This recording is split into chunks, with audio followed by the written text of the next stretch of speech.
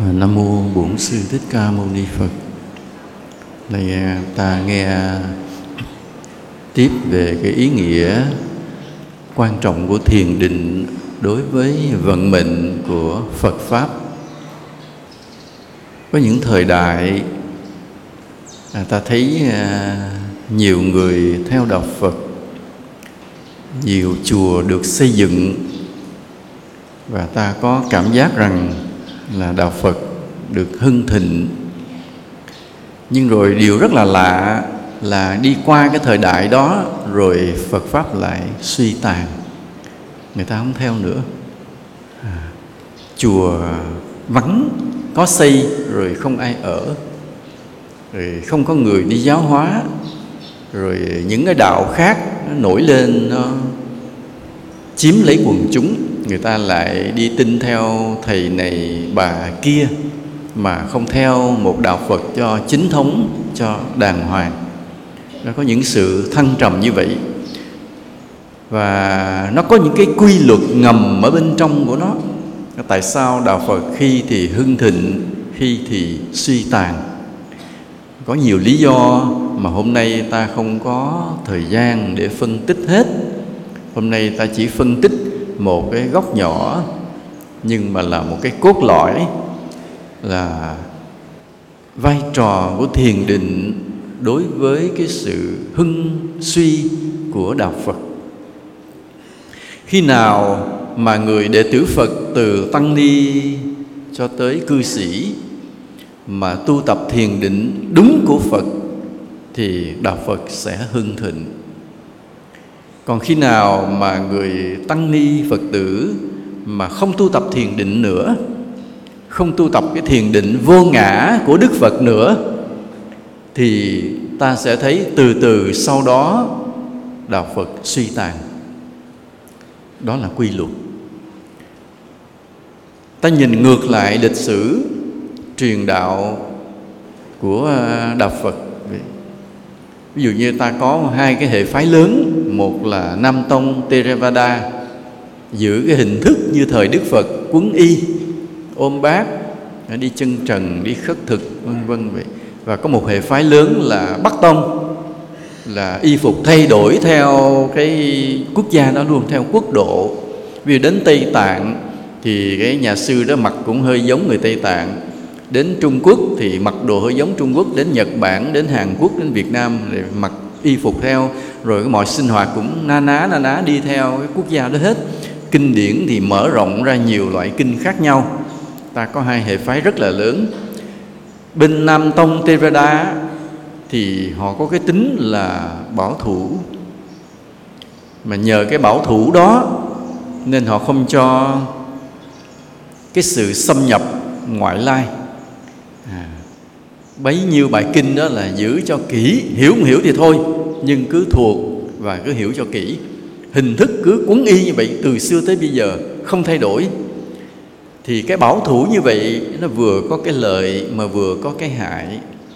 Vừa có cái lợi là nó giữ được cái gốc đạo Phật để đừng cho ai pha trộn. Nên tới ngày nay mấy ngàn năm, mình mà muốn tìm tới cái đạo Phật gần giống thời Đức Phật nhất thì cứ tới các sư Nam Tông, ta sẽ thấy nó gần giống như vậy.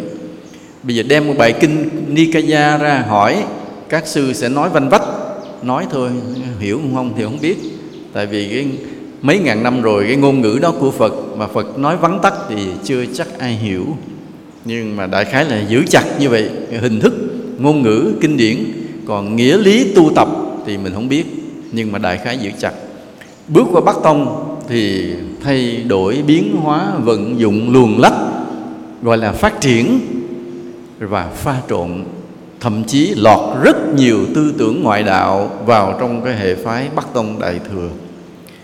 Thì hỏi các sư Bắc Tông sẽ trả lời là tùy duyên hóa độ. Vì người ta thích coi bói quá, chùa phải mở ra coi bói. Người ta thích phong thủy địa lý, chùa phải mở ra phong thủy địa lý. Người ta thích cầu sinh quá, phải cho người ta xin xăm bói toán. Nghĩa là tùy duyên hóa độ, nên lọt đủ thứ ngoại đạo vô trong hệ phái Bắc Tông. Và bên Nam Tông họ mới vinh vào điều đó, họ chống Bắc Tông. mà nói Bắc Tông ngoại đạo, coi thường. Điều này rất căng thẳng. Ta không biết thôi chứ thực sự rất căng thẳng.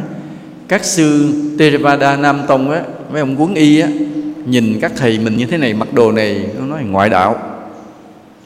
Các ông không phải đạo Phật, các ông Bà La Môn, pha trộn vô làm hư đạo của tôi, và rất khinh thường, căng thẳng lắm. Còn bên các sư Bắc Tông ta đi theo các kinh điển Đại Thừa, cho mình là Đại Thừa, nhìn các sư Nam Tông là gì? Tiểu Thừa, cái thứ tiêu nha bậy chủng. Hai bên chửi nhau, có những ngôn ngữ không đẹp với nhau, rất căng thẳng, rất khó hòa hợp. Nhưng khi đến Việt Nam thì không biết cái con người Việt Nam, lịch sử văn hóa Việt Nam làm sao, và cũng chủ trương của nhà nước Việt Nam, ghét nhau không biết, ngồi chung trong một giáo hội cho tôi ha. Hệ phái nào thì anh cứ giữ hệ phái đó, nhưng cái tinh thần của đạo Phật là chung đồng. Các anh thờ một ông Phật thì yêu cầu ngồi chung một giáo hội với nhau. Nhờ như vậy lâu ngày, đi suốt hơn 40 năm. Thế là tại Việt Nam, hai cái tông phái Nam Tông, Bắc Tông bắt đầu họ cũng cởi mở, thông cảm. Một ông sư Bắc Tông khi mà đảnh lễ các vị tôn túc, trong các vị tôn túc đó cũng có ông sư Nam Tông ngồi trỏng. Cho nên ông Hòa Thượng Nam Tông cũng cảm thấy dễ chịu. Mấy ông sư Bắc Tông cũng lại mình, không còn ý nghĩa Đại Thừa Tiểu Thừa nữa. Mà mấy ông sư Nam Tông mà lại mà có ông Hòa Thượng Bắc Tông ngồi trên thì hơi khựng khựng trong lòng hơi khựng khựng. Thấy tại vì nó giống như mình lạy Bà La Môn là nó sai luật, sai pháp. Nhưng mà giáo hội thì cứ bắt buộc như vậy, thì sau này họ tách ra họ không lại nữa. Nhưng mà cứ phải hòa hợp với nhau trên hình thức. Thì bên Nam Tông á, họ giữ cái thiền định, họ cứ phải ngồi thiền nên họ giữ ổn định đều cái đạo Phật nơi này nơi kia. Nhưng mà sự truyền bá thì có nơi mạnh, có nơi yếu, chứ không có phải là mạnh hưng thịnh ồ ạt lên. Nhưng quốc giáo thì ta thấy cũng đều. Nhưng bây giờ mà ta bước sang các quốc gia Phật giáo quốc giáo như Thái Lan, Miến Điện vậy nọ đó, Lào, Campuchia rồi, ta gặp những người cư sĩ thế này hỏi về đạo Phật, họ rất ít biết. Vì sao? Vì các sư kiên quyết giữ kinh tụng bằng tiếng Bali. Hiểu không hiểu thôi, ráng chịu. Mà mình tới mình tụng dở bản kinh ra mình không đọc được, không hiểu được, thì mình có thấy được lợi ích của đạo lý không? Có không? Không. Mà không có lợi ích rồi tới chùa nữa không? Không. Như vậy tới chùa để làm gì? Để cúng dường chư tăng. Tại sao phải cúng dường chư tăng? Tại vì ông nội, ông cố, ông tổ, ông bà gì đó dặn dò rõ ràng là tới cúng chư tăng thì có phước. Họ nghe cái đó thôi, họ có tới thôi, cúng dường chư tăng thì có phước, chứ còn không có chuyện tới để học gì nữa, tại có hiểu đâu. Lâu lâu có vài ông sư thuyết pháp bằng cái ngôn ngữ bản địa thì không được mấy người, được thì thôi. Đó là một cái nhược điểm, là cái ngôn ngữ là rào cản làm cho người dân không tiếp cận được đạo Phật. Qua tới Bắc Tông thì kinh điển từ từ lấy cái chữ Nho làm cái chủ đạo. Người Trung Hoa họ tụng họ hiểu, nhưng mà người Việt Nam tụng có hiểu không? Không, chỉ trừ chư tăng có học thì mới hiểu. Hiểu cũng không hiểu hết đâu. Còn cư sĩ thua, chỉ tụng theo như vẹt thôi, chứ không hiểu hết. Và như vậy rất đông số đông quần chúng thực sự đến chùa có tụng kinh mà không hiểu gì lắm. Nên có lợi ích không? Cũng không lợi ích lắm. Cái khó là thế này, lời Phật dạy hơn 2.500 năm trước, dịch qua nhiều ngôn ngữ, đi qua nhiều thời đại, thực sự đến ngày hôm nay không ai hiểu hết. Nói thẳng một câu vậy, kể cả người xuất gia. Mà nói là lấy kinh gốc á, kinh gốc của Nikaya á, lấy kinh gốc của Nikaya ra đọc. Mà bây giờ dù cho mình học tiếng Bali, dù cho tiếng Bali được dịch qua tiếng Anh, dù cho tiếng Bali được dịch qua tiếng Việt, mình đọc được hết á, nhưng thực sự không ai hiểu. Rất nhiều bài kinh Nikaya đọc lướt qua cho chơi, cho hiểu thâm sâu ý nghĩa đó không phải ai cũng hiểu. Tại vì sao vậy? Vì ngôn ngữ chỉ là gì? Âm thanh phát ra. Còn mà cái ý nghĩa Phật gói trong cái từ đó là gì? Chỉ có Phật mới hiểu. Và ít ra chỉ có những người của thời đại của Đức Phật mới hiểu, chứ còn ngày nay không hiểu nổi nữa. Ví dụ như bây giờ Đức Phật nói là đây là tưởng tri, đây là thắng tri. Nó dịch qua tiếng Việt Nam rồi đó. Đây là thắng tri về cái địa đại, đây là tưởng tri về địa đại, đây là liễu tri về địa đại. Đây có ai hiểu không? Có ai hiểu giơ tay lên thì mời lên làm pháp sư liền. Không ai hiểu. Mà ngay cả người xuất gia đọc mấy câu đó cũng không hiểu. Mà đó thì mới đọc một vài chữ trong cái bài mà pháp môn căn bản. Cả tạng kinh Nikaya rất lớn, rất nhiều từ chuyên môn mà nói thẳng câu chỉ Phật hiểu, hoặc là những vị A-la-hán thời Đức Phật mới hiểu. Không ai hiểu. Bây giờ vậy ta giữ cái kinh đó đi, cái khổ công mà tu hành để mà hiểu cho được cái lời Phật dạy, phải nói là một công trình vĩ đại.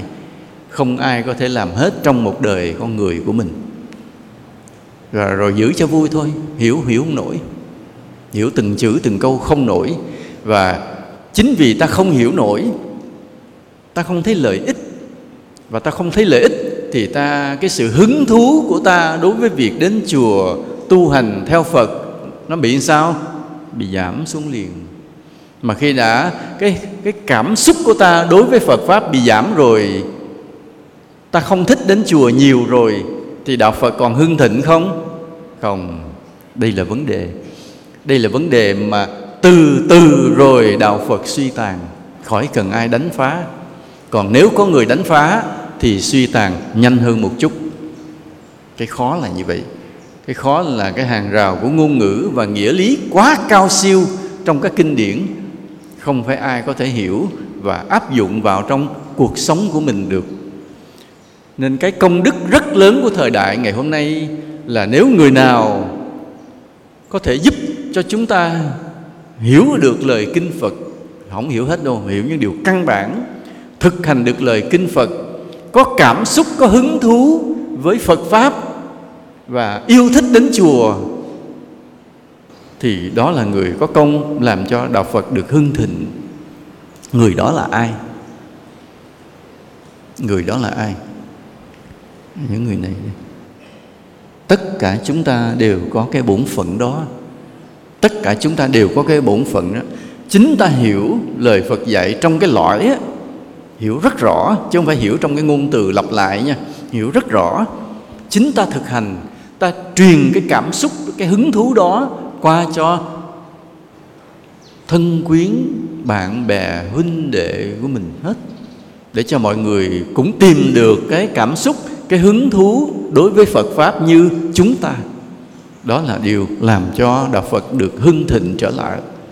Nhưng mà do đâu chúng ta có cái cảm xúc, có cái hứng thú với đạo lý của Phật lại? Do đâu? Vì chúng ta hiểu, thực hành và thấy có lợi ích, đúng không ạ? Hiểu, có thực hành, thấy có lợi ích thực sự. Ba điều này: hiểu, thực hành, thấy có lợi ích nơi bản thân mình, nên mình có cảm xúc thực sự. Cái cửa đầu tiên mà không qua được, không hiểu được là xong. Nơi đâu có thực hành được đâu. Phải hiểu rất kỹ mới thực hành. Mà khi thực hành một thời gian rồi, thấy cuộc đời mình thay đổi. Cuộc đời mình thay đổi là thay đổi sao? Thứ nhất, tâm hồn mình thay đổi. Thứ hai, cái phước của mình tăng lên. Tại sao biết cái phước mình tăng lên? Vì cái giá trị của mình tăng lên trước mắt mọi người. Đây nhớ nhiều nha, nhớ thầy nói. Cái phước thì nó hiện ra trên nhiều phương diện. Ví dụ như mình giàu hơn, nhưng mà thường cái giàu hơn nó đến chậm, đến kiếp sau nó mới tới. Kiếp này mình chuyển nghiệp chút xíu, đủ ăn đủ mặc thôi, chứ không có giàu hơn. Giàu là phải nhiều kiếp. Mình vinh quang hơn vân vân. Nhưng mà cái dấu hiệu đầu tiên của cái là ta bắt đầu có phước là ta có giá trị trước mắt mọi người. Trước đây mình xuất hiện ở đâu? không ai để ý, đi vô đi tới lui kệ mình chứ ai quan tâm. Nhưng khi mình tu đúng theo Phật Pháp thì phước mình tăng lên dần dần. Khi mình xuất hiện ở đâu, mình thấy mình được người ta chú ý, người ta để ý, người ta tôn trọng, là bắt đầu dấu hiệu có phước. Rồi mọi chuyện trong cuộc sống này, những cái điều mà mình mơ ước, tìm cầu, thì mình thấy lại bắt đầu có thành công. Đó là dấu hiệu có phước. Thấy rõ ràng, từ lúc mình hiểu, mình thực hành, cuộc đời mình có lợi ích, có hạnh phúc, có an lạc, có giá trị. Rõ ràng đâm ra mình có cái cảm xúc, có cái hứng thú. Và từ ba cái điều này, hiểu, thực hành, lợi ích, mình truyền cái cảm xúc này cho người khác. Cứ người này truyền lan qua người kia, lan qua người kia, thì đạo Phật sẽ làm sao được gọi là hưng thịnh trở lại. Và ngược lại, nếu mình không hiểu, tụng kinh cho vui không hiểu thực hành tầm bậy bạ, rồi đâu có lợi ích. Ba điều này không có, cái mình từ chính mình cũng mất cảm xúc đối với đạo. Mình đã mất cảm xúc rồi, mình còn mạnh miệng truyền bá người khác không? Rủ người khác đi chùa được không? Không. Đó, đạo Phật không phát triển được. Đó. Nên cái người nào mà thấy cả đời chả bao giờ rủ ai đi chùa, thì người đó làm sao? Ba cái điều này không có tồn tại trong tâm. Người đó không hiểu đạo, không thực hành và không có lợi ích, nên họ chả bao giờ rủ ai đi chùa. Còn cái người nào mà thấy họ nhiệt tình rủ người đi chùa thì chắc họ có cảm xúc. Mà cái cảm xúc thường đến từ ba cái điều này: hiểu, thực hành và có lợi ích. Thuộc chưa? Ba cái điều này. Ngay cả như thầy nha, tu bao nhiêu năm, bây giờ lật kinh Nikaya vậy, lật lại một bài kinh bất ngờ, đọc một đoạn kinh Phật rồi muốn hiểu phải 3 ngày, một câu thôi. Phật chỉ nói vài chữ, mà thầy muốn hiểu câu đó phải 3 ngày, tĩnh tâm mới hiểu. Đến như vậy. Nên người thường đọc lướt qua rồi coi bỏ, không có hứng thú, thầy không hiểu. Cái khó là như vậy. Nhưng cái quan trọng là ta hiểu một chút, thực hành một chút, cái nó sáng tỏ, ta ngược lại ta là hiểu thêm một chút, thực hành thêm một chút. Và do đó thầy tìm cách thầy chuyển ngữ cái ý mà trong kinh Phật thành ra cái tiếng Việt Nam của thời đại ngày hôm nay, cho ta hiểu vào trong bản chất của nó. Ví dụ như là cái mà thầy hay ví dụ nhất là cái này: khi một vị mà chứng tu Đà Hoàng thì diệt trừ được 3 kiết sử. Trong 3 kiết sử đó có một cái gọi là thân kiến. Cái chữ thân kiến này mấy ngàn năm rồi chưa ai dịch ra nữa. Nhưng mà nhờ thầy lễ Phật mỗi ngày, cho nên lúc đó khi thầy đọc tới chữ thân kiến, thầy hiểu ngay Phật dạy cái này là ích kỷ. Giữa cái chữ thân kiến và cái chữ ích kỷ không có mối liên hệ nào về từ ngữ cả, về ngôn ngữ cả. Nhưng mà nhờ là thầy nhờ Phật độ, do thầy thành tâm lễ Phật mỗi ngày, cho nên Phật cho thầy biết cái ý nghĩa Phật muốn nói. Chữ đó là ích kỷ. Thầy nói đây mới đúng là cái kiết sử sâu dày của người ta là cái ích kỷ. Mà người chứng tu Đà Hoàng phá được cái ích kỷ, tự nhiên họ sống vị tha, yêu thương mọi loài, mọi người. Đúng là bản chất của vị thánh. Dù họ chưa chứng giải thoát như A-la-hán, nhưng mà đó là một con người sống vị tha, yêu thương được mọi người. Rõ ràng con người như vậy mới là thánh chứ, mới là thánh. Thánh tu, dù là thánh ban đầu tu Đà Hoàng, nhưng mà nếu còn vị kỷ làm sao mình kêu người đó là thánh được. Nên Phật nói cực kỳ chính xác: thân kiến, ích kỷ, phá cho được cái đã. Chữ thân kiến và chữ ích kỷ. Chữ thân kiến là từ ngày xưa, từ Bali dịch qua tiếng Trung Hoa. Còn từ ích kỷ là cái từ bây giờ ai cũng hiểu. Chuyển từ cái chữ thân kiến qua tới chữ ích kỷ là một cái bước nhảy vọt không dính líu gì hết, nhưng đúng vào ý Phật muốn nói. Đây là một sự may mắn. Đây là một sự may mắn. Mà nêu ra được điều này ta thấy sáng tỏ liền, đúng không ạ? Ta thấy sáng tỏ và có cảm xúc liền. Rõ ràng một vị tu Đà Hoàng là cái người mà phải không còn ích kỷ. Còn ích kỷ lẫn trong tâm thì làm sao mà là một vị thánh tu Đà Hoàng được. Thấy rõ ràng đó vậy. Mà còn một cái từ Mà thực sự thì nói mấy chục năm trời thì chưa hiểu hết cái ý của nó, vì quá vĩ đại. Nghi. Người chứng Tu Đà Hoàng diệt được cái kiết sử nghi, không còn nghi. Không còn nghi là không còn cái gì. Thì tu hơn 40 năm rồi thì chưa hiểu hết cái chữ diệt được cái nghi này. Vì cái nghĩa lý nó quá mênh mông, quá lớn, quá vĩ đại. Cứ năm trước thầy phát hiện cái ý nghĩa mà diệt cái nghi nó ra nghĩa này, 5 năm sau thầy phát hiện diệt cái nghi nó ra cái số nghĩa khác, mà cũng cái chữ nghi đó, cũng cái chữ mà diệt được cái kiết sử nghi. Rồi mới thấy có một chữ của Phật thôi mà gói ghém không biết bao nhiêu đạo lý, bao nhiêu điều vĩ đại trong đó, mà nó hiện thực trong cuộc sống, hiện thực trong cuộc sống này. Thì nói ví dụ một điều, chữ nghi tức là do dự, phân vân, không dám xác quyết, đúng không ạ? Không dám xác quyết, không biết đúng sai. Đó mới chữ nghi thôi đó. Không còn do dự, còn phân vân, không xác quyết, không biết đúng hay sai. Cái chữ không biết đúng hay sai là vấn đề rất lớn. Khi ta nghe ai nói một điều gì, thôi họ làm một điều gì, nhìn vô không biết họ làm đúng hay sai, ta còn nghi. Còn một bậc mà có trí tuệ của Tu Đà Hoàng, mình nói nửa lời họ biết mình nói đúng hay sai liền. Vì họ có cái trí tuệ của Tu Đà Hoàng, diệt trừ được cái kiết sử nghi. Họ cực kỳ sáng suốt. Họ không phải là biết hết như kiểu thần thông. Họ không phải là biết hết là mình nghĩ cái gì bí mật trong tâm. Họ không phải biết hết như kiểu là ngày mai có chuyện gì xảy ra như kiểu bói toán. Nhưng họ đánh giá được mình làm đúng hay sai trong cái lẽ phải, trong chân lý, trong đạo đức. Biết liền. Cái tinh tế đó, cái sâu sắc đó, cái sáng suốt đó là trí tuệ của một bậc Tu Đà Hoàng. Những cái điều đó nghe cảm động vô cùng. Nghe cảm động vô cùng. Mình nói nửa lời họ biết mình làm đúng hay sai liền. Thì cái đó cũng là nghi. Nhưng có phải là hết nghi chưa? Chưa. Cái nghi này mới khủng khiếp đó. Nghi nó còn ngay nữa. Không phân vân, không do dự, không chần chừ, không xác quyết đúng sai. Diệt được cái nghi rồi, biết ai đúng, ai sai, biết gì là cao, biết gì là thấp. Và trong cái biết đó, họ biết được một điều, Đức Phật là tuyệt đối vĩ đại. Ngay lúc đó trong tâm hiện ra điều đó liền, không còn nghi ngờ nữa. Không còn nghi ngờ. Còn ví dụ như rất nhiều người trong chúng ta đây đến chùa lạy Phật, lễ Phật vì ta tin ta tin rằng Phật chắc cao siêu lắm, không biết cao gì, nên ta cũng quỳ, cũng lạy, đôi khi cũng cầu, cũng xin.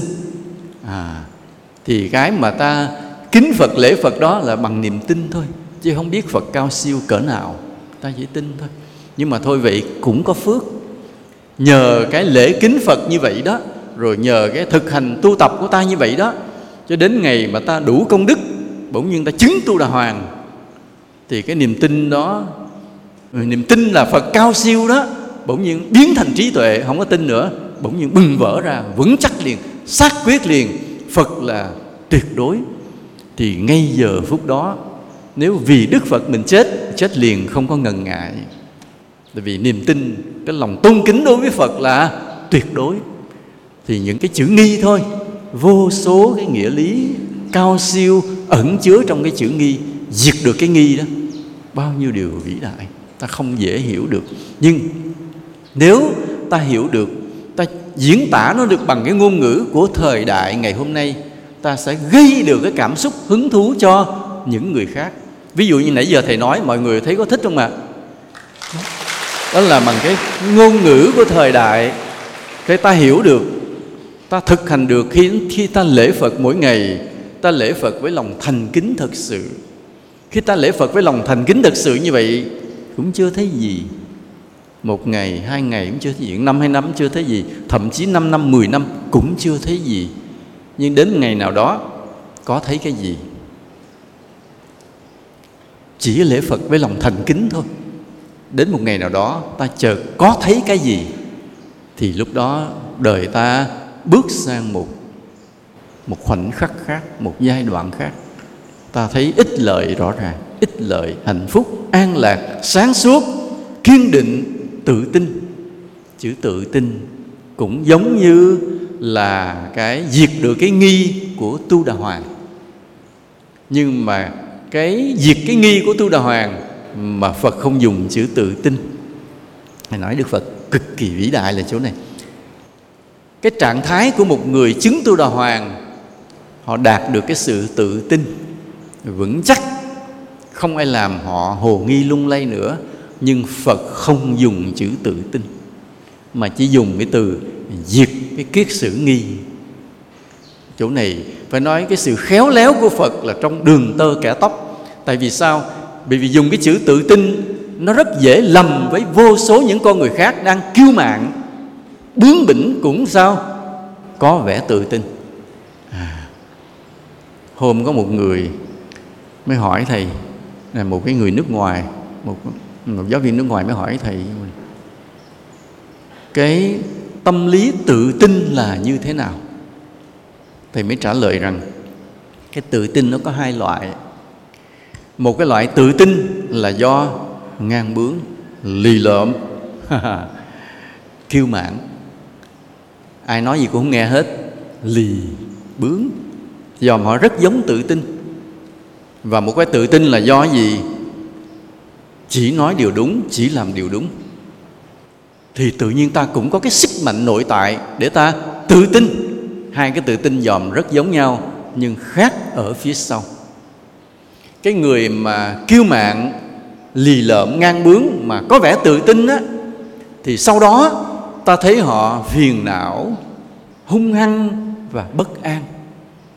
Còn cái người mà tự tin do họ tìm thấy được lẽ phải, biết trái, biết đúng biết sai rõ ràng, cho nên họ có tự tin, thì sau đó ta thấy họ bình an, hiền lành, vững chãi.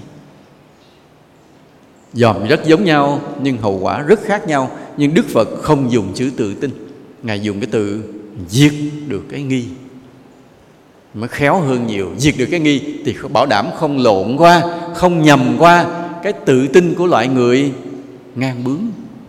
Hay nên Phật khéo từng ly một á, từng đường tơ kẻ tóc, vĩ đại vô cùng. Càng hiểu rồi mới thấy Đức Phật vĩ đại.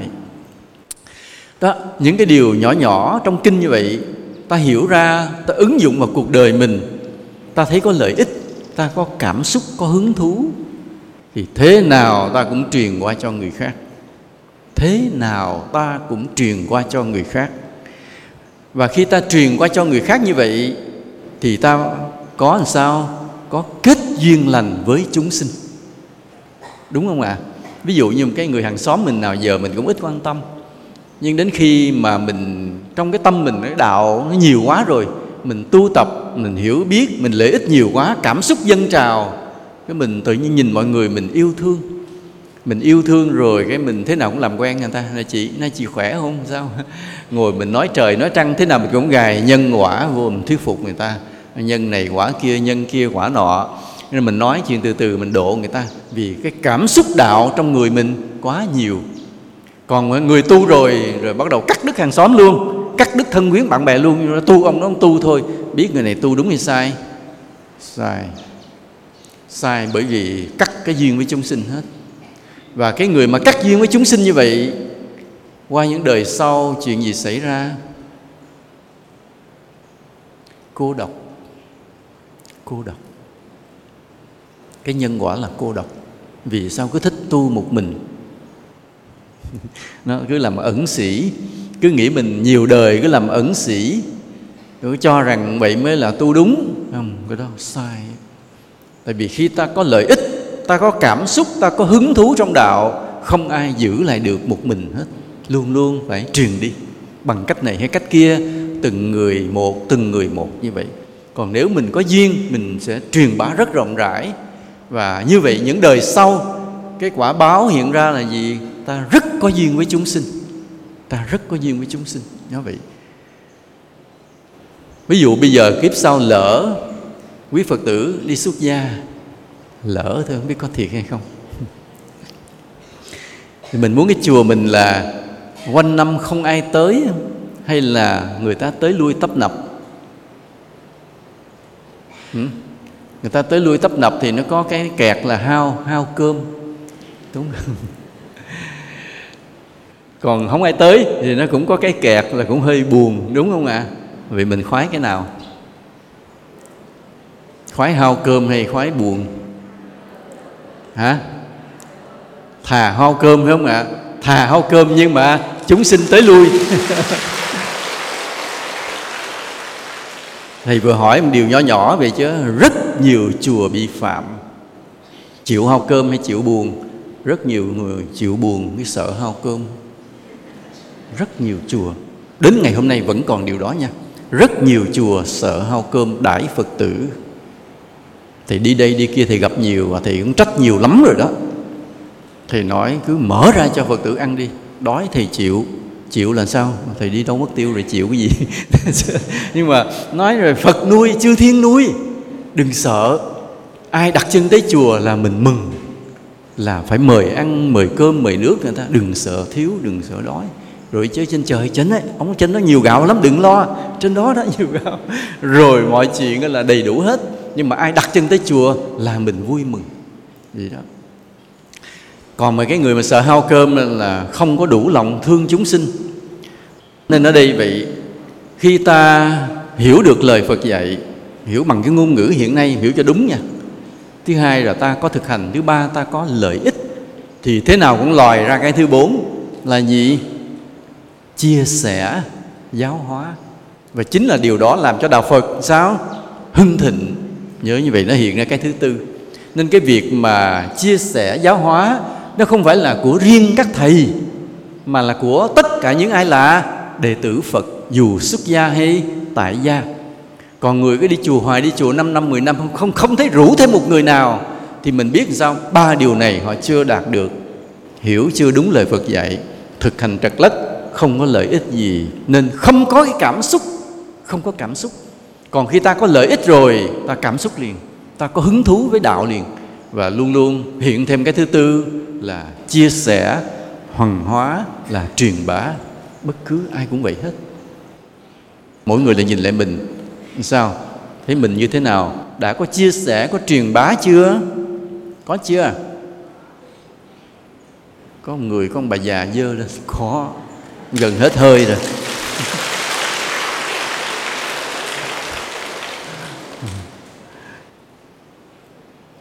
Nhưng để đạt được ba cái điều này, hiểu đúng lời Phật dạy, thực hành đúng lời Phật dạy thì mới có lợi ích. Lại là một vấn đề lớn. Như nãy thầy nói đó, cái hàng rào của ngôn ngữ 2.500 năm. 2.500 năm. Và qua nhiều giai đoạn ngôn ngữ, từ Đức Phật nói bằng miệng, không có chữ viết, bằng ngôn ngữ của Ngài, cho tới chuyển qua ngôn ngữ Bali của vua A Dục, rồi chuyển qua một số ngôn ngữ, chữ nho đời xưa, rồi chữ nho đời nay, rồi qua tiếng Việt Nam, hoặc là từ Bali qua thẳng Việt Nam. Đó, nó qua mấy hàng rào ngôn ngữ và qua hàng rào của mấy nghìn năm, thì không bảo đảm ai cũng hiểu lời Phật dạy. Đó, đây là một thử thách rất là lớn. Vậy làm sao mình hiểu lời Phật dạy mà trực tiếp từ tâm Phật tới tâm mình? Còn cái ngôn ngữ trong kinh chỉ là gợi ý thôi. Cái khó vậy. Ở đây ta có cái tam giác. Ta có cái tam giác. Trên đỉnh tam giác là ý của Phật. Một cái góc bên kia của tam giác là lời kinh điển được viết lại. Và cái góc tam giác bên này là tâm ta. Ba cái tam giác này có ăn nhau hay không? Ta hay nhìn qua cái góc tam giác bên kia là dựa vào kinh điển, đúng không ạ? Lời kinh. Chứ ta không chịu nhìn thẳng lên cái góc đỉnh tam giác là tâm của Phật, ý của Phật thật sự là gì. Nên ta cứ mày mò từng chữ từng nghĩa, nhất trong mấy cái trường Phật học đó. Mày mò từng chữ từng nghĩa trong đó, mà coi là Phật nói thế này, Phật nói thế kia. Nhưng mà sự thật có phải Phật nói không? Kinh chỉ là kinh thôi. Chữ nghĩa trong kinh nó là một góc tam giác kia thôi, chứ không phải là trực tiếp ý của Phật. Còn cái trực tiếp ý của Phật và trực tiếp vào tâm của ta, nó là một sợi liên kết gì? Tâm linh vô hình. Đúng không ạ? Tâm linh vô hình không lệ thuộc vào kinh điển, nhưng không rời kinh điển, vì nó là một tam giác liên kết chặt với nhau, không được rời nhau. Ta không được nói rằng Tôi hiểu trực tiếp ý Phật, không cần kinh. Không có chuyện một cái tam giác bỏ mất cái gốc kia. Và cũng không được nói rằng tôi dựa kinh điển này là chắc ăn rồi, quên mất một cái sự liên kết vô hình tâm linh từ nơi tâm Phật đến tâm ta. Nên cái tam giác này là một tam giác về mầu nhiệm nghĩa lý của lời Phật dạy. Nhắc lại, cái tam giác này trên đỉnh cao là gì? Ý của Phật. Một góc của tam giác kia là gì? Lời kinh, chữ nghĩa trong kinh. Và một cái góc tam giác bên này là gì? Tâm ta, cái sức hiểu của ta. Đúng không ạ? Nha. Và cái tam giác này không bao giờ được bẻ gãy một liên kết nào cả. Ta phải dựa vào kinh, nhưng đừng khờ dại chỉ có liên kết giữa cái cạnh của ta, cái góc của ta với cái lời kinh. Một tam giác không thể chỉ có hai điểm, mà nhớ còn một điểm trên cao, ý của Phật, và cái đó vô hình. Vô hình. Và muốn thông được cái tâm của Phật đến tâm của ta thì phải làm sao? Muốn mở nối được cái con đường tâm linh vô hình từ tâm Phật đến tâm ta thì phải làm sao? Phải làm sao? Lễ Phật thôi nha. Đơn giản vô cùng nhưng hiệu quả vô cùng. Cứ thành kính lễ Phật, thiết tha lễ Phật, đều đặn lễ Phật, tinh tấn lễ Phật với lòng thành kính. Thành kính là sao? Tự thực hành rồi biết. Nghĩa là làm sao đó ta lễ Phật cho đến cái ngày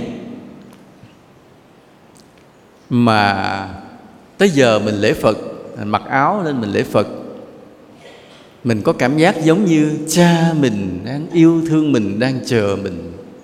Mình như một người con mỗi ngày phải tới chào cha mình với tất cả sự yêu thương như vậy, kính trọng như vậy. Và cái tình cảm nó có thật. Như một người cha vậy, ngày nào con mình cũng phải tới thăm cha. Cha không ngồi đó mà. Như là một người sống, chứ không phải là một bức tượng cứng ngắc khô khan. Trong đó đầy đủ cả cái tình yêu thương của người cha đối với người con. Và mình có đầy đủ cái lòng thành kính, thương yêu của người con đối với người cha. Đó, mỗi ngày như vậy, và mỗi khi lễ Phật mình hạnh phúc vô cùng. Hạnh phúc như người con được về quỳ lại dưới chân người cha của mình. Khi mà cứ nhiều năm mà mình lễ Phật được như vậy thì cái liên kết giữa cái gốc tam giác đỉnh cao với cái tâm của ta bắt đầu hình thành.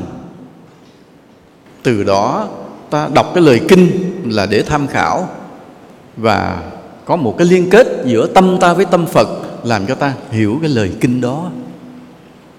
Nhớ nha, vẫn phải bám theo kinh, chứ đừng có nghĩ rằng tôi không cần kinh, tôi hiểu trực tiếp lời Phật. Ẩu cái đó sai. Cái đó là nhiều khi mình đặt, mình bịa ra, bị cái ảo giác của mình bịa ra, bị cái ảo tưởng, bị cái vọng tưởng của mình nó bịa ra hết nghĩa lý này tới nghĩa lý kia. Hỏi sao vậy? Không, tôi là trực tiếp với Phật, là rơi vào ngoại đạo, ma chướng, không hay ạ. Lúc nào phải sao? Phải dựa vô kinh Phật, lời kinh chữ nghĩa đó, nhưng bắt thêm một cái nhịp cầu là cái liên kết tâm linh vô hình giữa tâm ta với tâm Phật. Mà để bắt được cái liên kết đó, đó là cái công đức mà tôn kính Phật lâu ngày. Nhớ như vậy. Thì khi mà ta hình thành được cái tam giác mầu nhiệm đó, tam giác đạo lý mầu nhiệm đó, Phật, tâm ta và lời kinh, thì ta mới mở được cái thứ nhất ra là hiểu được lời Phật dạy, vượt qua khỏi những rào cản của ngôn ngữ và thời gian. Nhớ như vậy, đó là cái thứ nhất. Và nhờ hiểu đúng rồi, bắt đầu ta làm sao? Thực hành đúng. Và cái thực hành đúng này làm những điều mầu nhiệm. Thực hành tới đâu, hạnh phúc tới đó. Thực hành tới đâu, hạnh phúc tới đó.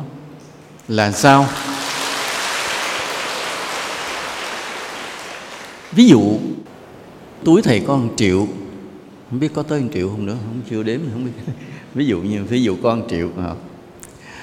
Thì thầy trong đầu thầy định là 1 triệu này thầy sẽ làm mấy việc để sẵn đây rồi, nên không có gì phải phải bận tâm. Có 1 triệu cũng đầu tính hết rồi, tính mua cái gì đại khái gì.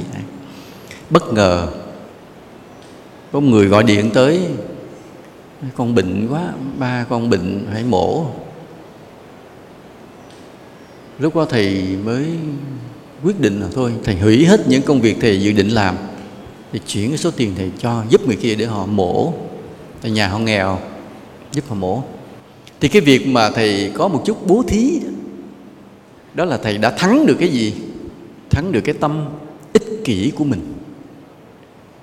Thầy có một số tiền và thầy định sử dụng. Nếu thầy sử dụng đúng cái số tiền đó, thầy hạnh phúc. Thầy muốn có cái gì thầy mua mà. Thầy muốn, ví dụ thầy muốn ăn miếng kem sô-cô-la, mua được ăn nhai, hạnh phúc chứ. Nhưng bây giờ thầy khước từ cái hạnh phúc đó để chuyển số tiền này thầy bố thí cho người khác, giúp họ đỡ vất vả hơn. Thì đó là thầy thực hành lời Phật dạy: bố thí, từ bi, yêu thương, san sẻ và hy sinh thiệt thòi phần mình. Thầy khước từ cái hạnh phúc của cái ăn được một cây kem để cho góp phần thêm cái việc mà chữa trị cho người kia, làm cho gia đình người ta nhẹ lòng hơn một chút. Thì ngay lúc đó thầy vừa thực hành được lời Phật dạy. Bởi vì thầy hiểu được cái gì?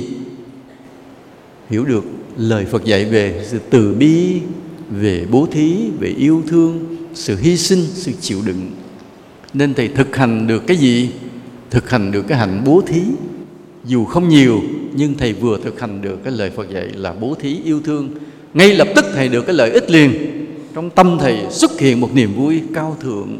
Chứ không phải đợi tới lúc mà quả báo nó quay trở lại, thầy làm cho thầy có được 2 triệu cho 1 triệu, mai mốt có được, hay là 10 triệu gì đó là lúc cái quả báo. Nhưng phải kiếp sau.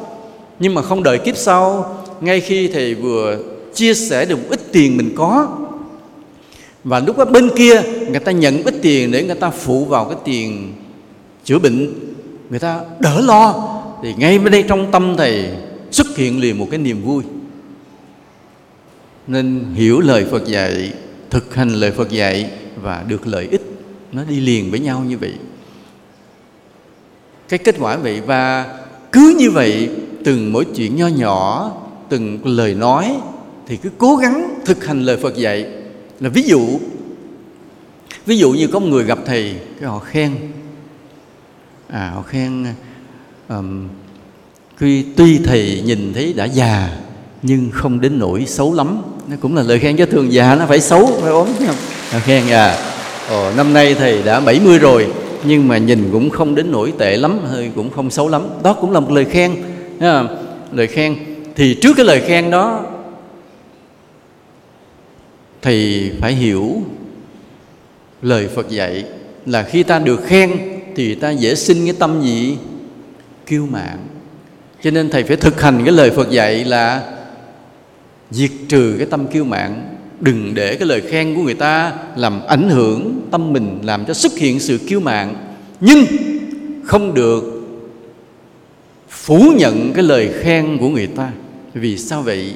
Vì cái lời khen của người khác là một thiện chí của người ta, là một công đức của người ta, là tấm lòng của người ta. Mình không được gạt ngang. Nói mình sợ kêu bạn: thôi dẹp này không khen nha. Cái câu đó là gì? Nó bẩn.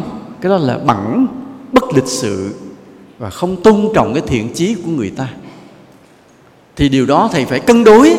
Vừa giữ tâm mình đừng để kiêu mạn, nhưng phải biết ơn cái thiện chí của người ta, biết ơn cái lời khen người ta. Ồ, thầy già mà không xấu. Dạ, rất cảm ơn lời khen, rất cảm ơn. Mình rất cảm ơn, chân thành. Nhưng giữ tâm mình không kiêu mạn. Thì cái thực hành mà để cho mình đi được cái trung đạo, như một người diễn viên xiếc đi trên cái sợi dây, không té bên này, không té bên kia, không có bị kiêu mạn nhưng cũng không bị vô ơn. Đó là một cái gì hết sức tinh tế, khéo léo trong cái đạo lý mà mình thực hành được. Thì khi mình thực hành được như vậy, vừa biết ơn cái người khen nhưng giữ tâm mình không cho kiêu mạn, thì mình xuất hiện một cái trạng thái gì? An lạc, lợi ích liền. Lúc đó cái lợi ích nó xuất hiện liền. Giữ được cái quân bình như vậy. Thì có ông sư huynh, Ông sư huynh này thì hồi mà ông chưa đi tu thì ông cũng dữ dằn. Nhưng mà có cái duyên gì với đạo đó không biết, rồi cái là đầu Phật xuất gia. Đầu Phật xuất gia rồi thì ông cũng chịu cực, chịu khó, ông tinh tấn lắm. Nhưng mà cái tập khí thì nó vẫn còn rất là nhiều. Nhưng ông rất là tinh tấn tu hành. Thì cái lần ông ra riêng, ông cất cốc ông ở, thì gần chỗ ông ở cũng có mấy ông thầy khác cũng cất cốc tu hành. Mình nghe cái câu mà có mấy ông cất cốc tu hành gần bên thì có nghe thấy chuyện gì xảy ra? Hình dung ra chuyện gì xảy ra? Giành đất. Ranh đất xuất hiện vấn đề đó liền. Không, cái ranh thầy chỗ này, ranh tôi chỗ này. Đó, tu rồi chứ mà đất cũng là quan trọng lắm mà, phải không? Thì hai ông cãi qua cãi lại. Cái ông thầy kia trẻ tuổi hung hăng, xách cái rựa ra đòi chém ông thầy. Vì đây là những bí mật của nhà thiền, nên nghe thôi, ra ngoài đừng kể lại nha, kỳ lắm mà. Thì cái ông sư huynh ngay lúc đó bỗng nhiên ổng lại ứng dụng được lời Phật dạy. Ông kia cầm dao tới, ông đứng khoanh tay, ông đứng nhìn đó, và ông sẵn sàng đón nhận cái lưỡi dao với một cái tâm hiền lành, không sân hận. Hôm trước thì ông còn cãi về ông cứ nghĩ là cái đất như vậy mới đúng, nhưng với ông kia thì nó không phải đúng, mà đó là cái quyền lợi gì chết sống gì chả hiểu. Đến khi mình vác dao ra rồi đòi chém ông, thì khi ông kia cầm dao nhá lên, ông không sợ, ông đứng ông nhìn cái bình thản, ông chờ cái lưỡi dao xả xuống. Thì ông kia thấy ông bình thản quá, cái rút lưỡi dao lại không dám. Thì như vậy ông vừa làm gì? Đang được cái bước thứ hai, phải không ạ? Thực hành được lời Phật dạy. Ngay lúc đó buông được tham, được sân. Ngay lúc đó là bà xem mọi điều như mộng, như huyễn. Thế gian này của cải đất đai có cái gì? Và lúc đó sẵn sàng thực hành cái tâm nhẫn nhục, dù cho cái dao xả xuống, chấp nhận, không giận, không hờn. Nhưng mà cũng hên cái nghiệp nó không có, nên ông kia không dám xả dao xuống. Thì xuất hiện cái lợi ích. Tối hôm đó ngồi thiền, nhảy lên một tầng bậc thiền mới liền. Đức Phật thưởng liền. Ghê vậy.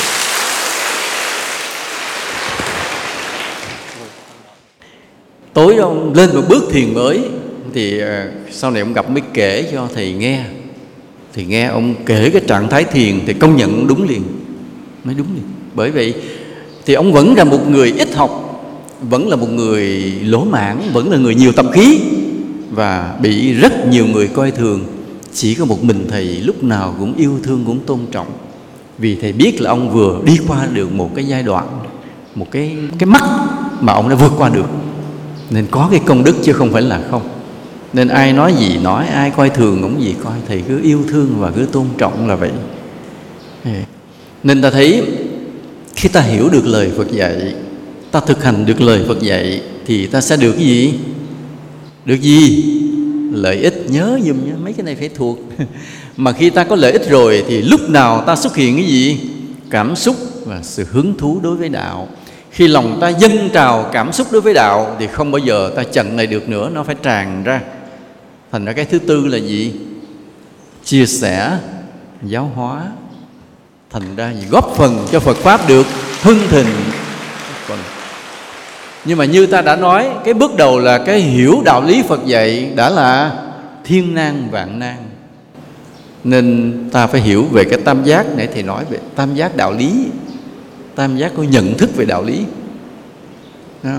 Một góc bên đây là lời kinh, bên đây là tâm ta, nhưng ở trên đỉnh là Phật. Thiết lập được cái mối liên kết vô hình tâm linh giữa tâm ta và tâm Phật, làm cho ta hiểu được lời kinh. Đừng bao giờ bỏ cái kinh để mà nói rằng chỉ có ta với Phật. Không đúng đâu. Có một lần cái thầy xem cái phim, một cái ông linh mục, ông nghe có một cái người giáo dân bị đâm trọng thương và gần chết.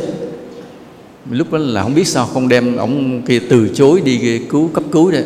Ông linh mục ông lật đật cũng chạy tới để có gì ông làm phép trước khi chết. Thì bên đó họ có cái là trước khi chết là để cha rửa tội làm phép, mà đại khái vậy.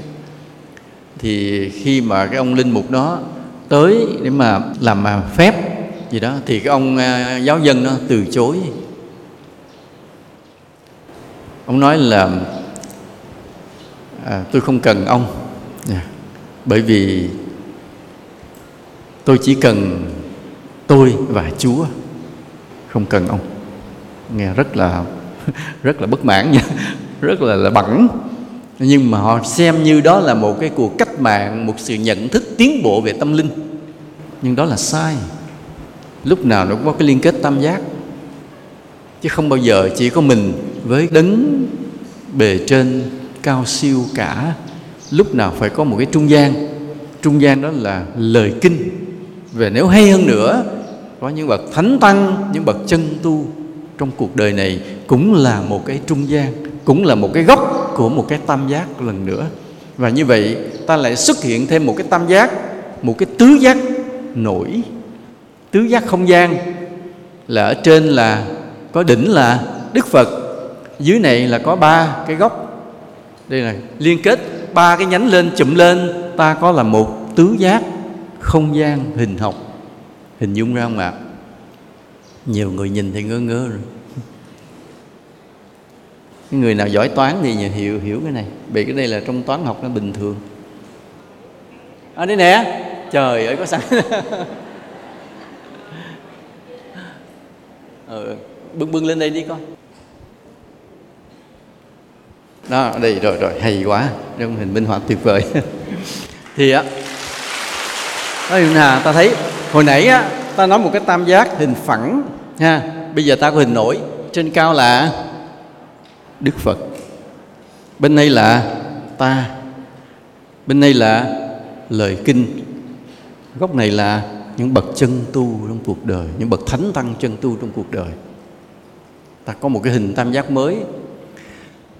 Để thường á, Đức Phật trên cao nhiều khi ta không biết, rồi ta lễ lại rồi quên. Còn cái gần với ta nhất là gì? Lời kinh Phật dạy. Và có khi là làm sao? Ta nhờ những bậc chân tu thuyết giảng nữa nha, ta nhờ. Và có khi có những người không hiểu kinh đâu, kinh đọc khó hiểu quá, phải nhờ ông thầy dạy là chính. Mà có những người nhiều khi không được gặp thầy thì chỉ nhờ gì? Nhờ kinh điển chữ nghĩa.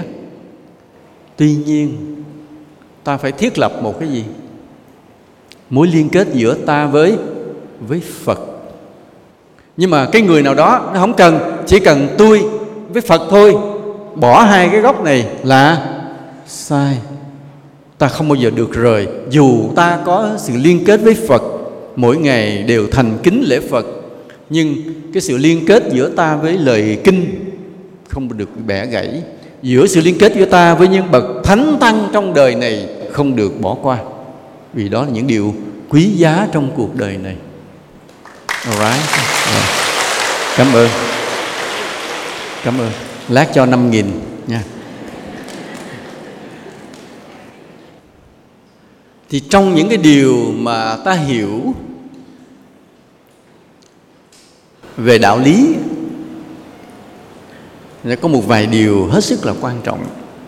Chứ còn đạo lý của Phật trong mấy tạng kinh đó là mênh mông cả trời đất này, mình lý giải mãi không hết nổi. Trí tuệ của Phật dễ sợ quá. Nhưng trong có một vài cái lõi mà ta giữ chặt mấy cái lõi đó thì không sợ sai. Những cái điều mà ta hiểu, chỉ cái hiểu ban đầu. Thứ nhất là gì? Đạo lý gì? Luật nhân quả. Đó là cái căn bản nhất. Thì nơi cái luật nhân quả này, nó có cái từ sơ cấp cho tới cao cấp, từ căn bản cho tới nâng cao. Ví dụ ta hiểu ra mình gieo nhân gì mình gặt quả ấy. Đó là cái căn bản. Và thường bắt đầu ta mới suy luận thêm. Mình hay bố thí thì mình sẽ được giàu sang. Là ý là như vậy. Nhưng mà thực sự thì sao? Khi mình nâng cao lên, cái luật nhân quả nó phức tạp hơn rất là nhiều, không đơn giản như vậy. Như hồi sáng nay vậy thì mới nói cái nhân quả của những người phóng sinh đó. Khi mình phóng sinh như vậy, mình được cái phước nào và bị cái tội nào? Nghe nói tội mọi người ngạc nhiên đó, trời ơi, bỏ tiền nó thả cá mà bị tội gì? Nhưng mà có đó. Hồi sáng có ai nghe không? Có ai nghe không? Không hả?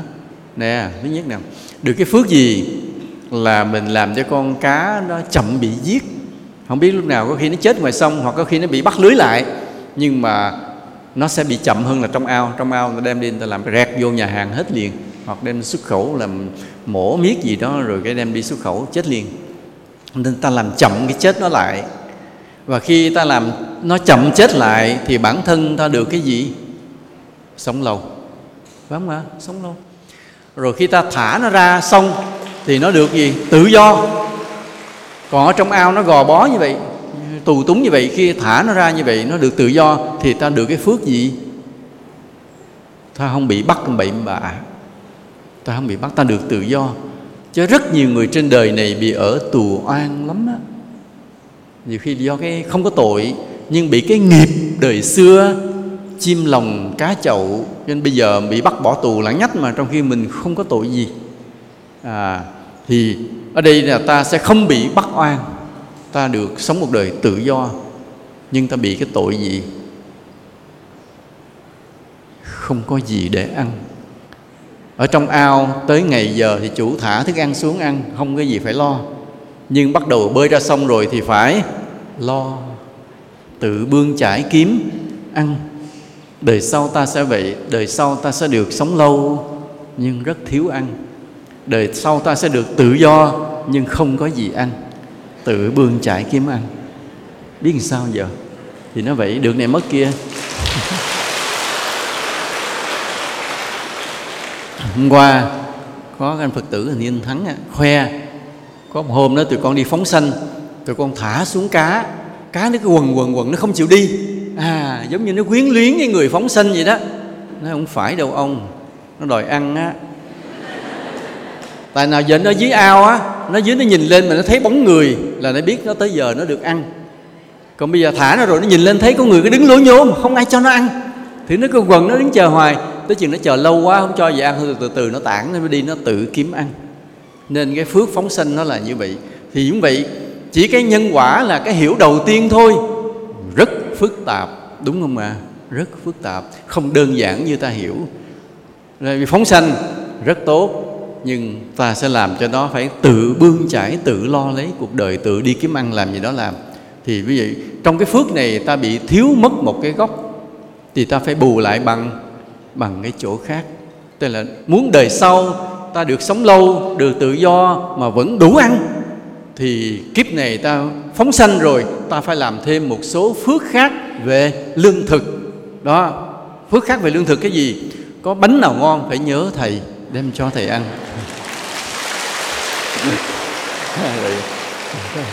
Chứ đừng có mà giấu ăn một mình, nhớ như vậy nghe không?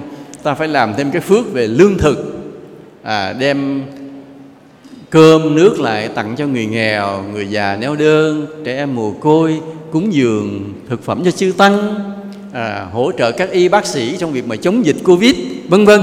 Tức là cứ chia sẻ ra. Thì như vậy kiếp sau ta vừa phóng sanh, vừa như vậy ta được đầy đủ các duyên phước khác, vừa sống lâu được tự do mà đủ ăn đủ mặc. Rồi ta ăn cái hột gì cứ gieo nó lên cây, chứ đừng có bỏ cái hột đó đi, cứ gieo lên cây rồi đi tìm cách mình trồng rừng, lên rừng núi trồng. Mình trồng rừng mà rừng có trái, sau này nó thành cái lương thực phẩm cho các thú nó ăn. Còn mình trồng cây rừng nó không ra trái ăn được, thì nó có rừng, nó có màu xanh, nó có cái điều kiện về môi trường đó, nhưng nó không có thực phẩm, các con thú nó không có nguồn thức ăn, thì ta vẫn bị cái nghiệp đói. Nên khi ta trồng rừng, nhớ nên trồng các loại cây ăn trái. Và rừng đó không phải của mình, đừng nghĩ là mình trồng là của mình. Mình trồng cho trời đất, trồng cho muôn thú, trồng cho du khách, trồng cho tất cả chúng sinh. Ăn cái hột nào cứ ương lại để đó, ươm lại cho nó lên mầm rồi tìm cách đi trồng đó. Chỗ nào trồng được, mình nói trời sao chỗ này đất của anh chị để trống chi, trồng cây xoài đi. Ông kia ông lơ ngơ, ông cái hàng xóm cũng lơ ngơ, thôi mình đem mình trồng đại. Thì chính ông hàng xóm ông cũng không quan tâm, mặc dù mình thấy chỗ đó trồng được, mình thuyết phục mình đem cây mình trồng giùm cho ổng. Về với 5 năm sau thành ra một cái cây có nhiều cái trái, rồi ông hàng xóm ông hưởng, mình cũng không cần hưởng đó. Bị mình đâu có đi rừng xa được, nhưng mình cứ dụ khị hết cho bao nhiêu hàng xóm của mình. Chỗ nào ai có đất trống thì mình đem cây tới mình trồng cho người ta, đem trồng hết. Thì kiếp sau mình cũng được cái phước là gì? Đủ ăn, đủ, không có đủ mặc thì phải cái khác nữa nhân quả khác nữa Nhân quả khác nữa. Nên nội cái nhân quả thôi đã là rất là phức tạp, đòi hỏi ta có nhiều trình độ, nhiều mức độ để hiểu về nhân quả thế này. Rồi một cái hiểu khác rất quan trọng trong sự tu tập nữa là gì? Cái này là cái tối cao đó, tối thượng là vô ngã. Vì tu để đạt được cái giác ngộ, tức là phá tan hết chấp ngã, không còn cái ta. Cái này hiểu nổi không? Mấy cái đó không, vô thường thì bình thường rồi. Cái vô ngã mới là đỉnh cao của sự giác ngộ. Đã là đỉnh cao của sự giác ngộ thì ai chứng mới biết, đúng không ạ? Mình chưa chứng mà buộc mình phải hiểu, ác không? Tại vì không hiểu thì làm sao mà tu, mà chưa chứng mà bắt người ta phải hiểu, mà không hiểu không được. Cái này mới khó. Bởi mình tu theo đạo Phật là như vậy. Còn cái chuyện khoa học á là phải chứng nghiệm, phải hiểu rõ mới chấp nhận, rồi mới thực hành. Ví dụ như nói bây giờ chế chiếc xe đạp thì phải có nhông, có bánh xích, có bánh xe, có này cái nọ, đủ hết mọi cái cụ thể hết, hiểu rõ rồi tôi mới chế xe đạp và tôi đạp đi. Còn mình tu theo đạo Phật nói về cái giác ngộ vô ngã, tu cho đến khi không còn ta. Không hiểu nhưng phải chấp nhận. Không hiểu phải ráng là hiểu để mà hướng về tu tập. Cái này dễ không? Cực kỳ khó. Cực kỳ khó thì làm sao mà hiểu. Mà không hiểu thì trong ba cái này cái khởi đầu đã thiếu rồi. Không hiểu thì lấy gì mà thực hành? Không thực hành thì lấy gì có lợi ích? Mà không lợi ích thì lấy gì có cảm xúc, có hứng thú để mà truyền bá đạo Phật cho mọi người. Cho nên vì vậy cái hiểu nhân quả rất khó, coi về không đến nỗi khó lắm. Còn cái hiểu về mục tiêu vô ngã này mới là cực kỳ khó hiểu. Nhưng phải ráng mà hiểu. Không hiểu mà ráng mà hiểu là làm sao? Ai hiểu? Không hiểu mà phải ráng mà hiểu. Ở đây ai hiểu? Mà đây là điều rất quan trọng trong đạo Phật. Tu đúng chánh đạo hay là tà đạo là chỗ này. Mình có hướng về vô ngã hay không? Thì vì nếu tu theo đạo Phật mà mình không hướng về mục tiêu vô ngã là mình tà đạo.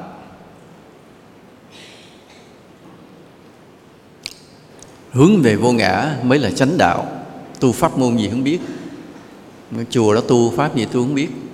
Mà nếu không có hiểu về cái vô ngã, anh đi đường tà. Nhưng mà vô ngã là gì? Không hiểu. Không hiểu thì làm sao mà hiểu? Mà đã không hiểu thì sao mà tu, mà hướng về? Đây cái chỗ này là chỗ khó nhất. Chính vì khó nhất cho nên hầu hết người ta lạc đường tà. Không còn ai hướng về vô ngã nữa vì không hiểu nó. Và chính vì không còn bao nhiêu người hướng về vô ngã nữa, đạo Phật suy tàn luôn. Vì người ta không có được một cái lợi ích rất lớn trong việc hướng về vô ngã. Và không được lợi ích lớn, người ta không còn cảm xúc, không còn hứng thú lớn, không truyền bá nữa. Vì không hiểu nổi vô ngã là gì. Không hiểu nổi vô ngã, không hướng về vô ngã, không thực hành đi trên con đường vô ngã, nên không được lợi ích. Và không được lợi ích thì không được cảm xúc, không có hứng thú, không truyền bá nữa. Đạo Phật suy tàn luôn. Đây là bài toán khó nhất trong việc tu hành và truyền bá đạo Phật. Hiểu vô ngã, hướng về vô ngã. Nào giờ những người đệ tử theo Thầy thì Thầy cứ nhắc đi nhắc lại rất nhiều lần về mục tiêu vô ngã, nên ai nấy đều ngoan ngoãn chấp nhận. Nhưng mà để hiểu thì có hiểu không? Chứng đâu mà hiểu. Có chứng đâu mà hiểu. Nhưng tại sao chấp nhận? Tất cả những đệ tử của Thầy đều chấp nhận cái mục tiêu vô ngã. Tất cả những đệ tử của Thầy đều chấp nhận hướng về mục tiêu vô ngã. Nhưng hiểu không? Không. Không mà chấp nhận. Tại sao? Đây là một cái chìa khóa rất là lớn. Đây là một sự cách biệt rất là lớn giữa những đẳng cấp của chúng sinh với nhau. Cái người không hiểu vô ngã nên quay lưng đi hướng khác, là một hạng chúng sinh khác. Còn một hạng không chứng vô ngã, mình đâu phải thánh đâu mình chứng. Không hiểu rõ vô ngã nhưng chấp nhận. Đây là một đẳng cấp chúng sinh khác, một đẳng cấp khác. Cao hay thấp? Nghe nói cao cái mừng cái kêu mạng này nha. Mà do đâu không hiểu mà chấp nhận để hướng về tu tập? Do cái gì? Do lễ kính Phật mỗi ngày. Cho nên ta được cái công đức, ta tin chắc, ta hướng về một cái mục tiêu cao thượng trong đạo Phật là vô ngã, dù ta không hiểu hết về nó. Nhưng đó là gì? Đó là cái đích tối thượng trong đạo Phật, của sự giác ngộ trong đạo Phật, hướng về vô ngã. Nó quá cao, quá trừu tượng, không hiểu nổi nhưng quyết tâm hướng về. Đó là một loại chúng sinh ở một đẳng cấp khác, có thiện căn rất lớn mới có thể chấp nhận được điều này. Tại sao? Vì thường xuyên lễ Phật với lòng thành kính. Đó là ta vừa liên kết được giữa tâm ta với tâm Phật trong cái tam giác này. Trong cái tam giác này.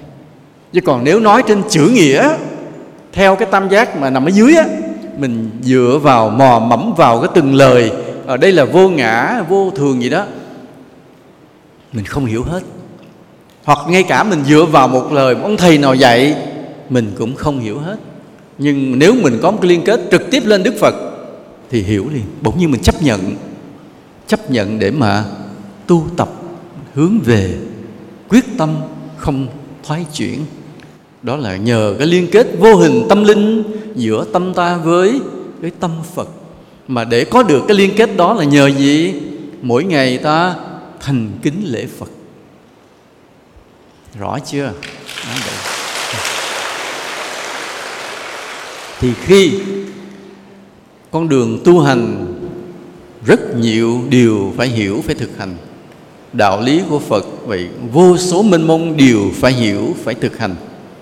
Nhưng mà nắm được hai cái này cái đã là nắm cái căn bản và đỉnh cao.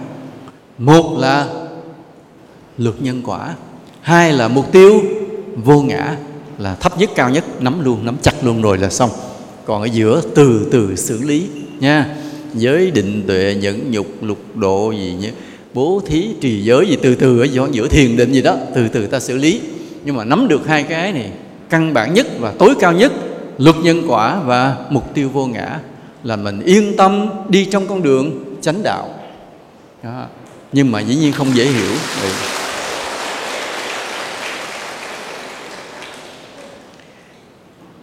Ta tu đúng trên cái thiền định, dựa trên công đức, bởi ta hiểu được luật nhân quả, dựa trên cái mục tiêu hướng về vô ngã mà ta tu tập thiền định, thì cái lợi ích nó hiện ra từng ngày. Và vì có lợi ích, ta có hứng thú, có cảm xúc. Và vì có hứng thú, có cảm xúc cho nên ta chia sẻ. Và điều đó làm cho Phật Pháp được hưng thịnh. Nhớ như vậy. Nên vì vậy, có thiền định mà đúng, đừng có thiền định sai nha, có thiền định đúng thì kết quả là Phật Pháp sẽ hưng thịnh. Nên ta nói rằng thiền định là một yếu tố quan trọng trong vận mệnh của Phật Pháp là như vậy. Nên khi những người về đây mà dự khóa tu thiền, mà tu thiền thì cực khổ, vất vả. Những người về đây dự khóa tu thiền mà hướng về mục tiêu vô ngã, đó là những con người đang làm cho Phật Pháp hưng thịnh trở lại. Cái công đức đó rất là lớn. Hôm rồi thầy giảng ở cái chùa Giác Tánh, không biết thầy có nói cái này chưa? Cái tánh này ở Tân Bình. Thầy có nói bây giờ ta lấy một cái điện thoại di động, đây cũng có đây có điện thoại di động, nó hơi cũ chút nhưng cũng còn tốt. Và một ông thầy, sư thúc Giác Minh lên đây, mặt đẹp trai lên đây, mời đứng lên. Thượng tọa Giác Minh đứng lên, trụ trì chùa Phong Hòa ở Đồng Tháp. Con người chân tu đứng lên như vậy. Đây là vai em của thầy, nên các thầy mình hay gọi là sư thúc. Giờ già thì thấy phúc hậu, chứ hồi trẻ ổng là nam khôi của thiền viện, đẹp vô cùng. Mà tại sao đẹp? Đây thầy nói thêm điều đừng ai giận nha, vì có lai chút máu miền Bắc, ngộ vậy. Cái người nào mà có lai chút miền Bắc hay đẹp.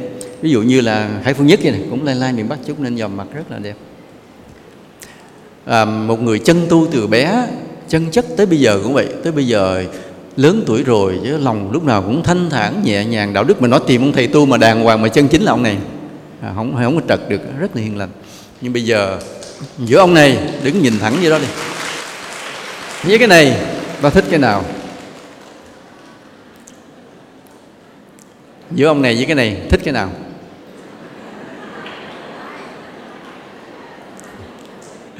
Hỏi mấy bà già đó, dòm này có hiểu gì không? Không. Thì đó là hỏi bà già hai cái này thích nào thì chỉ ông thầy, con thích ông thầy hơn chứ, đẹp trai tu hành phải không? Nhưng hỏi mấy đứa trẻ hai cái này nào thì thế nào nó cũng chỉ cái này, đúng không con? Cái này ngon hơn ông thầy. Tại vì sao? Tại vì trong đây có cả thế giới. Chỉ cái điện thoại thôi, ta có cả cái thế giới trong này.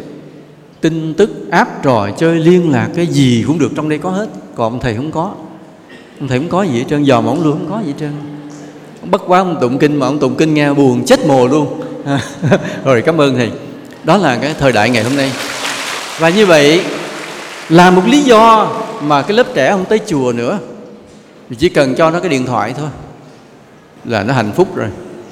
Chứ không cần cho nó ông thầy. Cho nó ông thầy nó không lấy đâu, nó lấy cái này. Thì bây giờ phải làm sao? Giờ không lẽ để bỏ như vậy rồi ông thầy sống bơ vơ tội nghiệp? Thì bây giờ bắt buộc ông thầy phải bulia lại, trang bị lại.